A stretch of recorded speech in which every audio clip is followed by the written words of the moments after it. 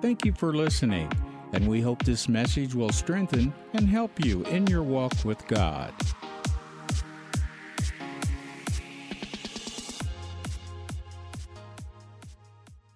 If you have your Bibles, open them with me to Luke chapter 5. And for those who weren't here Sunday, we did an online message, and I'm kind of reviewing a little bit of that, kind of staying in that same zone there about the new wine. 33, then they said to him, "Why do the disciples of John fast often and make prayers, and likewise those of the Pharisees? But yours," speaking of Jesus' disciples, "they're not fasting. It seems like they're having a great time." Well, I'm just here to tell you that when you have a great time,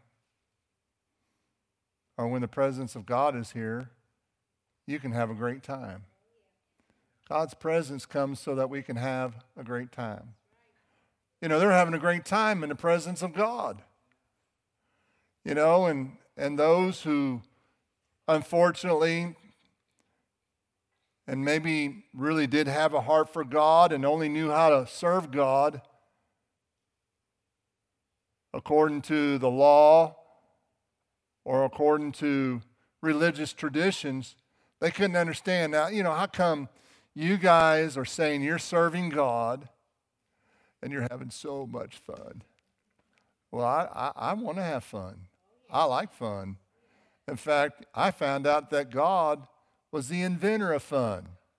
He was the original fun maker. And he wants us to have fun, and he wants us to enjoy his presence. So Jesus answered them by saying, "Can you make the friends of the bridegroom fast while the bridegroom is with them?"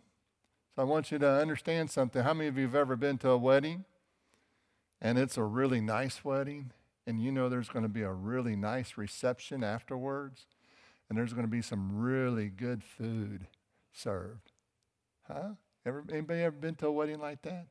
You know, they're you're like, wow, I'm going to get to go to this wedding, and boy, it's going to be wonderful, and there's going to be some good food after that. Well, we're celebrating. What are we celebrating here? Well, what is a wedding? A wedding is a covenant. And so Jesus is saying to them, he's saying, why shouldn't they enjoy, and let's have a feast about this covenant that I came down to establish for them, for you. And see, according to the tradition, they fasted because it was forged in personal works to prove, they felt like they had to fast to prove to God that they were loyal, or they were committed, or they were sincere. And they were hoping that the fast would move the hand of God or create some type of favor on their lives. And also they fasted for the reason to cover up or to patch up their mistakes. And the reason why I'm using the word patch is you'll see that in just a minute here.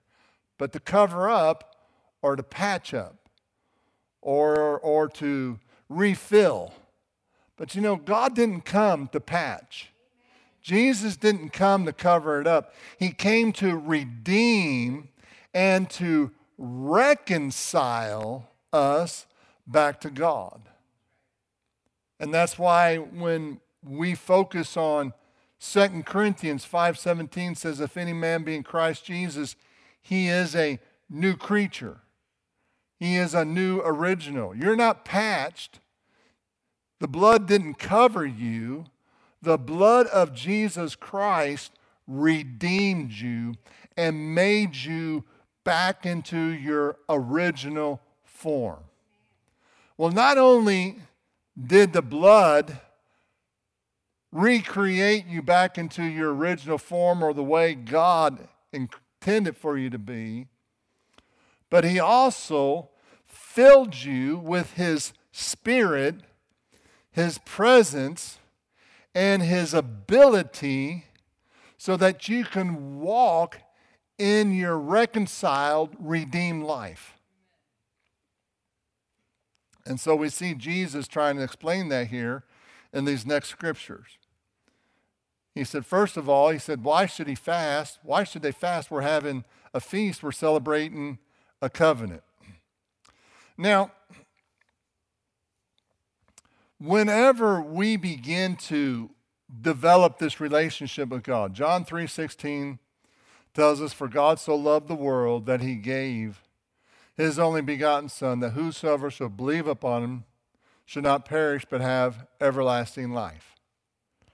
And it's natural for many of us to begin to think that everlasting life means that, we'll go to heaven. Well, that's part of it. But that's not the whole purpose that Jesus came. The whole purpose of Jesus came was to reconcile us into having a relationship with our Father. So John 17:3 says this is everlasting life, and that is to know the one and the true God. That's everlasting life. So this is the whole purpose. We like to ask this question, are you born again? Well, that's only used once in the Bible. We like to ask people, have you given your life to Jesus? And it's hard for some people to really understand that terminology. I think it's a little easier for them to understand, have you prayed the prayer of salvation, of accepting Christ or something like that. But it's hard for some people to understand that. But, God sent his Son down here so that we could be restored back to him. Now, many of you know that when I married Vicki, she had 2 children. And our son, and I call him my son, I don't put the step in there, even though biologically and I guess technically he's my stepson, but I don't ever put that in there. I call him my son. And so when I got married and Vicki and I made a covenant, it gave my son access to everything that I have. So, well, he's just your stepson. No, he's my son. But here's the thing. I see him as my son. I don't see him as anything else.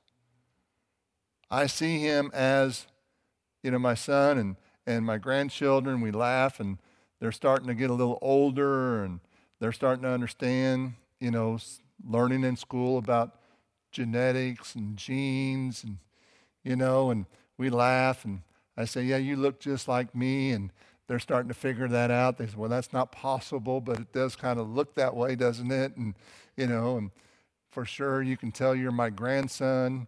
You can certainly tell Jason's my son because he has the same anointing that I do to tell jokes.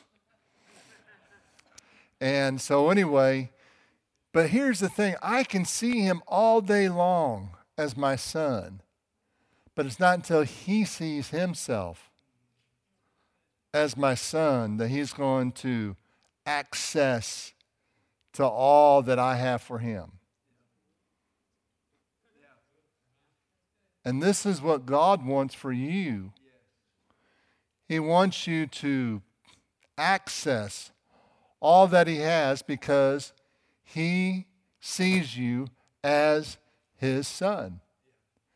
And so the Pharisees, they're running around. They don't see themselves as the sons of God. They don't see themselves connected to God. So they're fasting and they're trying to do everything they can, by tradition and some religious ceremonies to get God to move. And Jesus said, you know what? I'm here. You don't have to do that.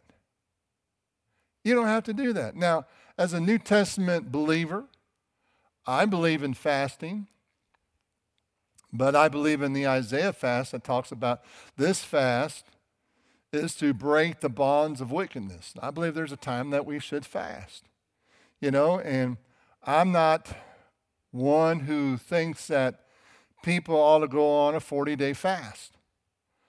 There's only 2 people who went on a 40-day fast, and that 40-day fast, at the end of it, transitioned their lives. okay? And that was a supernatural fast. Moses came out of the mountain. He was transitioned into a different purpose and calling. Jesus was led into the Spirit, or led by the Spirit into the wilderness, and he fasted 40 days. And then when he came out, he was empowered, transitioned by the Holy Spirit. So I'm not a firm believer on long fast, but I do believe in fasting. And so anyway, with that being said, and I'm not saying that people who fast long, they're wrong or whatever, and I'm not saying God doesn't tell people to go on long fast, but I'm just saying this, when you begin to fast and go after God in that particular area, you need to hear from God on your fast. Secondly, we always put fasting in the element of food, and I understand the concept of that. But some people, their bodies, their metabolism can't fast long. Like my wife, she can't fast long, okay? But she can fast other ways. And so you need to hear from God when you go on a fast here. But anyway, they were fasting and they were praying and they were feeling, kind of down and out and felt like, what is going on here? How come, your guys aren't fasting? And Jesus said, because we're establishing a new covenant here and we're celebrating the goodness of God. And then he went on and said, but the days will come when the bridegroom will be taken away from them and they will fast in those days. So again, there is fasting for the New Testament believer. But then he spoke this parable to them, and there's a real purpose why he spoke this parable to them. No one puts a piece from a new garment on an old one, otherwise the new makes a tear, and he also the piece that was taken out of the new does not match the old. And no one puts new wine into old wineskins, or else the new wine will burst the wineskins and be spilled, and the wineskins will be ruined. Now new wine must be put in new wineskins, and both are preserved, and no one having drunk old wine immediately desires a new, for he says the old is better. So, Jesus is now beginning to explain some things. He said, look, your fasting is about patching. You see that? About covering up. And he gave that parable because you can't take a new piece of material. And when he was talking about new, he was talking about something that just came right out of the fabric store. Not something that's been sitting around or something that's been washed once. This is brand new. I mean, it just came off the weaver's beam. I mean, it's a brand new piece of material. And when you put that on the old, first of all, it's not going to match. When we did some of the remodeling here, some of the carpet got stained, and we didn't quite have enough, to replace it with. And so I said, let's buy some new stuff. And they said, well, it's a different dye. It's a different weave. It won't match. I said, it won't matter. But in this situation, and it really didn't. But that's true about material. It won't match. It won't ever match. You always know. And so it covers up something there. And then secondly, when you do wash it, well, it will shrink up. And so now you got this patch, and now it's shrinking up the old that's already been shrunk, and it looks funny. When I was a kid, I grew so fast, my mom tried to, just stretch out as long as she could the pants and the jeans that she bought at the first of the school year, so I could wear them all the way through the end of the school year. And of course, I'd slide on my knees and have big holes in my knees. And she'd go out and get these iron-on patches. And, we'd iron them on, and, they looked good for a while. We all had them. All the kids had them, But, after the first or second washing, they were already peeling off, But at least she got to extend it out until the end of the school year. And then she cut them off and made shorts for me for the summer. So anyway, that's how we grew up. But, that patch, after the first washing, boy, it looked good at first. I mean, I'm telling you, it really looked good. I remember one time I asked my mom was an excellent seamstress. And I asked her to sew around the edges, and she did. But boy, as soon as it was in the washer, it came out of the dryer. I mean, it was all wrinkled up around there, And of course, back then, the fringes weren't in style. That was an embarrassment to have fringes, Now it's part of the style, I guess, So anyway, but we didn't want fringes. And my problem with the fringes is I kept on picking at them until I didn't have hardly anything on my leg anymore, But anyway, so this patch would cover up, but it wouldn't last very long. And that's why Jesus made that statement. But then he went on to make this statement. He says, no one puts new wine in old wineskins, or else the wine will burst, and the new wine will burst the wineskins and be spilled, and the wineskins will be ruined. Now, I would think that if you put new wine in an old wineskin and it bursts, I would be sad because the wine's ruined. But see, Jesus wasn't as concerned about the wine as much as he was the wineskin representing you and me. He was like, I don't want you to get ruined, because if I put a new thing in you and you don't have the desire to change, it's going to blow you up. It's going to burst on the inside of you. Now, here's the thing about wine, and I can't say that I'm an expert at this, but I do know a few things about it. And that is that wine is not fermented when it first starts. The sugar in the wine causes it to ferment. Well, the longer, is my understanding, the longer it ferments, the stronger it gets, okay? So in other words, it's intended to grow or to expand. That's the whole purpose of wine. Well, just like the Holy Spirit, once it's deposited in you, it's intended to expand. It's intended to increase. And what does the Bible say about the kingdom of God? The kingdom of God is ever increasing. Isn't that what the word says? Sure it does. It's ever increasing. Where is the kingdom of God? So in order for the kingdom of God or the anointing or the new wine to increase in our lives, guess what we need to do to allow it to increase? We need to change. We need to have new wineskins. Now, I seriously doubt that when you go to bed tonight and you look in the mirror and you wake up tomorrow that you'll be a different person. But it's not about your physical attribute as much as it is about who you really are that changes. And God's intentional purpose that I want to fill you with, that I want to baptize you in this year at Family Worship Center. But you know what? You need to do what you need to do for God to expand that on the inside of you. And one of the things that our old wineskin represents is our past. Our past. And God wants us to go into the new year with no remnant of the past. No resentment of the past. No disappointments or whatever else the past, brings to us. And so the bridegroom here, he's making a feast for them. And then it's something that Psalms 23:5 says he prepares a table for us in the presence of our enemies. Now, folks, we don't have to wait to get to heaven to experience heaven.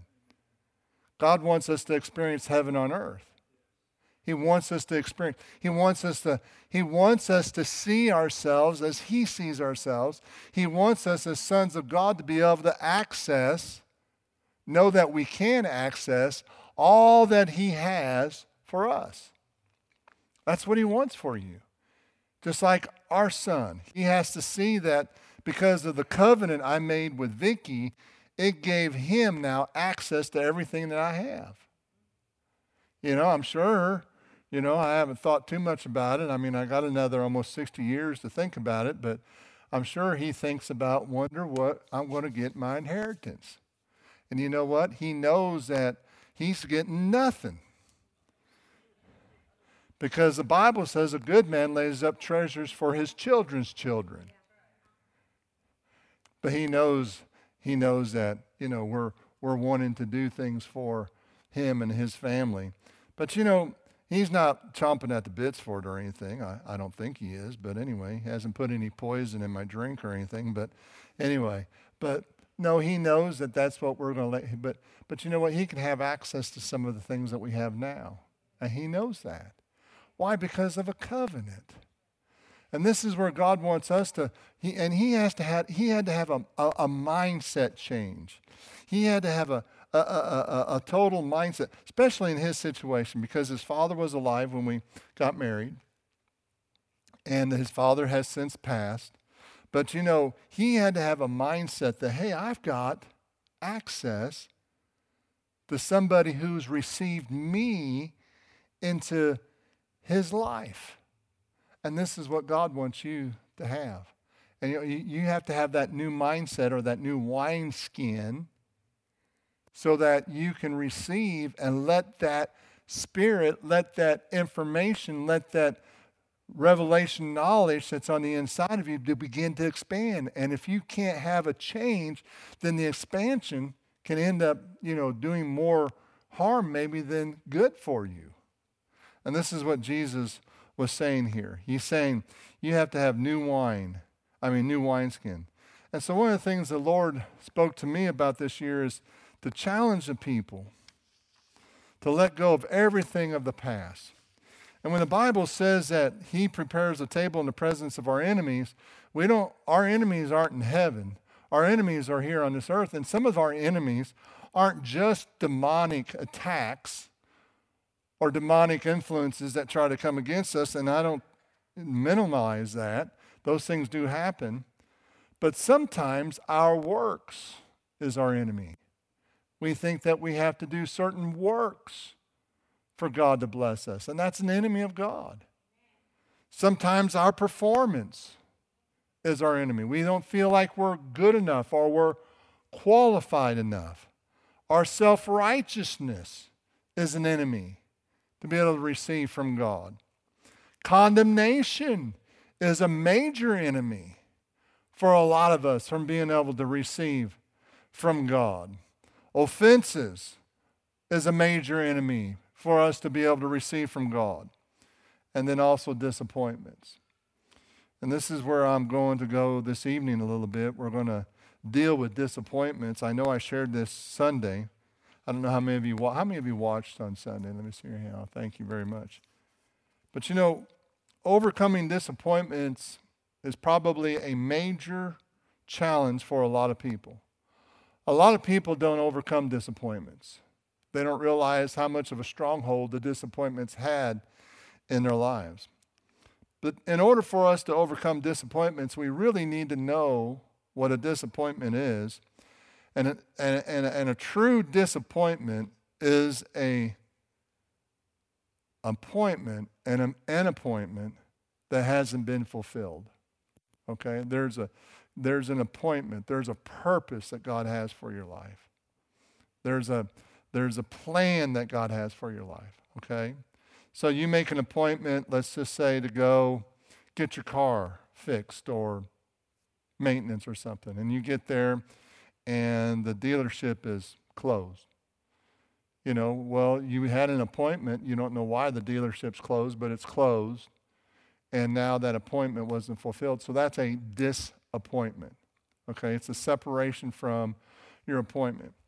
And most of us are learning, and we need to get this revelation that as sons of God, we have access to everything that God has for us. Because of not having that revelation, we don't always fulfill or receive all of God's appointments for our lives. This is what God wants us to have. He wants us to have all of those appointments. He spoke to us this morning, and this is going to be a year of intentional purpose poured into your life. He has a plan, and he said, this year, I'm going to unload it on you. I'm going to intentionally bring to pass my plans and my purpose. What did Esther say? For such a time as this, I was born. In other words, she knew her God appointment, didn't she?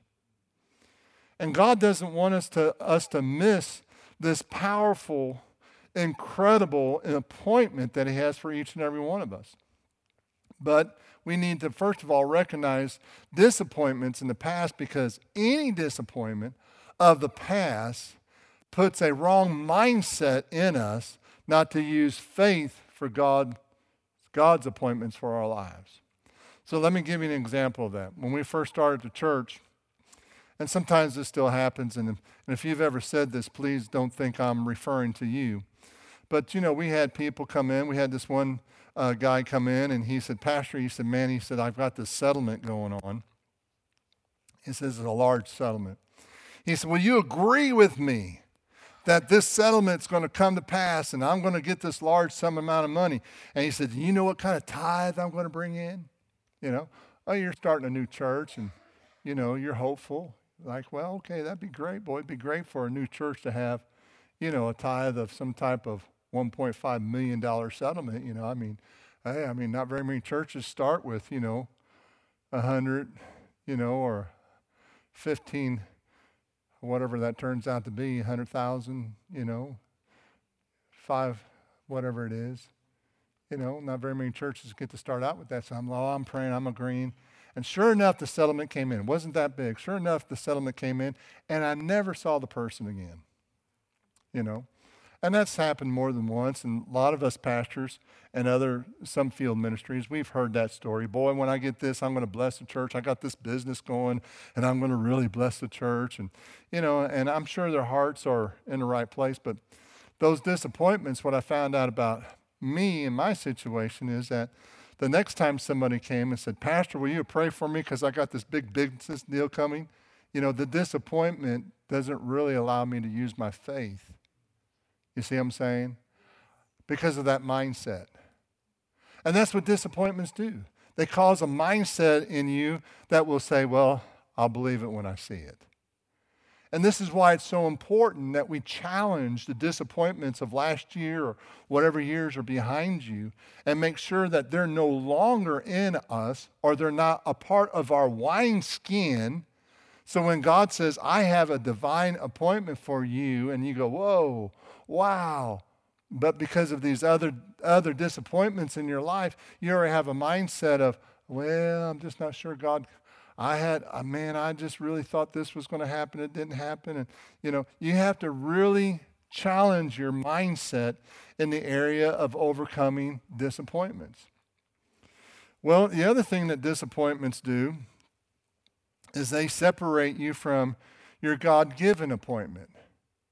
They separate you from your God-given appointment. And so one of the things that I saw in the Word of God years ago, I'd gone through some disappointments in my life, and the Lord visited me. And it was a challenging time. I was questioning, what is God's purpose for my life? Am I in the right place? Am I doing the right thing? Should I even continue going forward? I couldn't even really hear clearly from God. Certainly couldn't see from God. Didn't have any idea of what direction to go because of these disappointments just stacked upon each other, one after another after another. And I had a visitation from the Lord. The Lord the presence of God. I was sitting there, and the presence of God just came into the room, and I recognized it. And in order for me to tell this story, I need to just kind of give you a little bit of a background because God knows me. And many times, and I shared this when I was a singles minister, I would always tell people failure is not a person, failure is an event. And God's a champion at making champions out of failures. Many of you have heard me say that, but I got that from the Spirit of God when I was ministering to singles. And so I'm sitting in the presence of God comes in, and this is what he says to me. He said, you know how you always say failure is not a person, but failure is an event? I'm hearing clearly. His presence is there. It wouldn't have been I couldn't have been any greater if Jesus had manifested himself to me. That's how strong the presence was. And so I go, yes, sir. I'm honoring the Lord. Yes, sir. I know how I say that. He said, well, disappointment's not a person either. It's an event. And he said, what did my son do when he was tempted with a disappointment? And I knew exactly what he was talking about.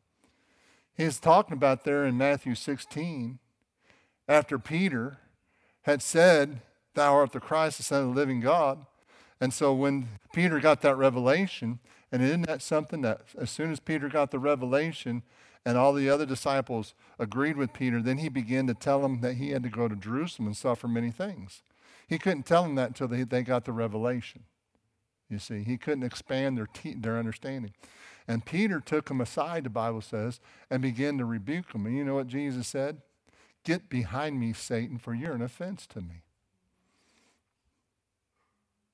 What was Peter's temptation to the Lord? His temptation was to create or to stop a God-given appointment.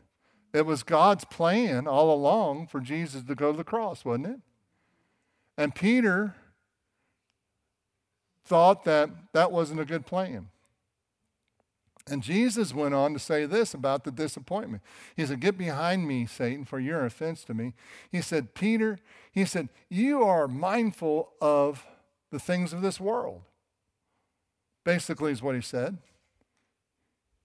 And not the things of God. In other words, Peter, you're distracted. You're not in the spirit, Peter. You were just a few minutes ago, but you're not now. You're letting your mindset, Peter, try to determine an outcome. And you need to have the mindset of God. And this is the mindset of God, Peter, for me to go to the cross. And you need to understand that. And so when the Lord was visiting me and showing me all these things, he said this to me. He said, if you'll rise up and repent for calling people disappointments, and command the disappointment to get behind you, you will begin to see clearly the plans and the purposes I have for your life. And so I had this visitation, and, as soon as I got my act together, I went out and told my wife, I said, I was just visited by God. And this is what he told me. And I said, and and we commanded those disappointments to get behind us. And I want to tell you, it was like, you ever drive down the road, and it's foggy, and then all of a sudden it's foggy 1 minute, but then all of a sudden it's like clear. Bam, just like that. Well, that's the way it was in my vision, my spiritual vision. It was like everything was cloudy and foggy. And I'm telling you, as soon as I followed through with what God spoke to me to do, it was like bam. And you know what? I've been able to see clearly ever since. Because the disappointments will cloud your vision. Disappointment will cloud your vision. Now, I just got this concept when I was sharing this last Sunday, and many of you know that I'm a pilot. And one of the things that we need to know as a pilot, we need to have a keen understanding of weather.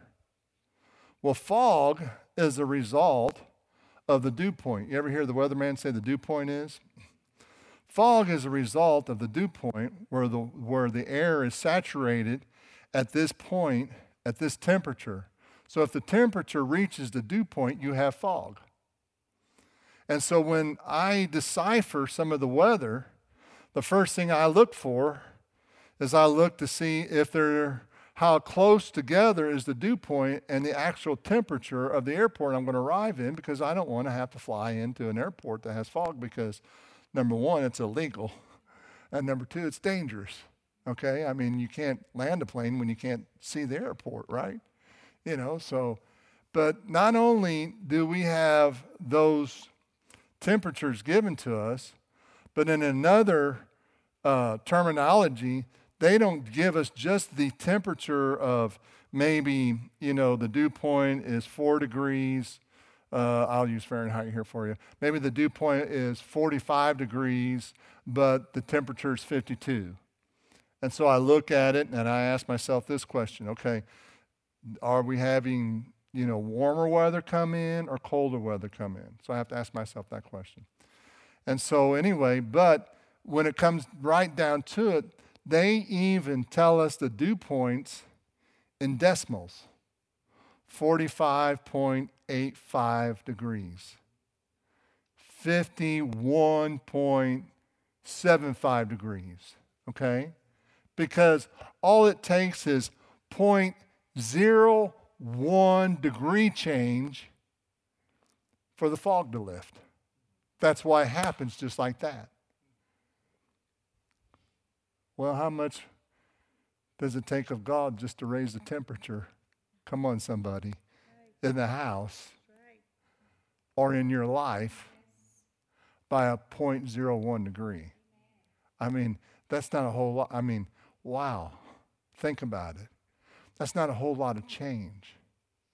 You say, what's that have to do with the message? Well, how much change does it take for you to hold the new wineskin? Not a whole lot. I mean the new wine. How much change in your wineskin does it take for you to hold the new wine?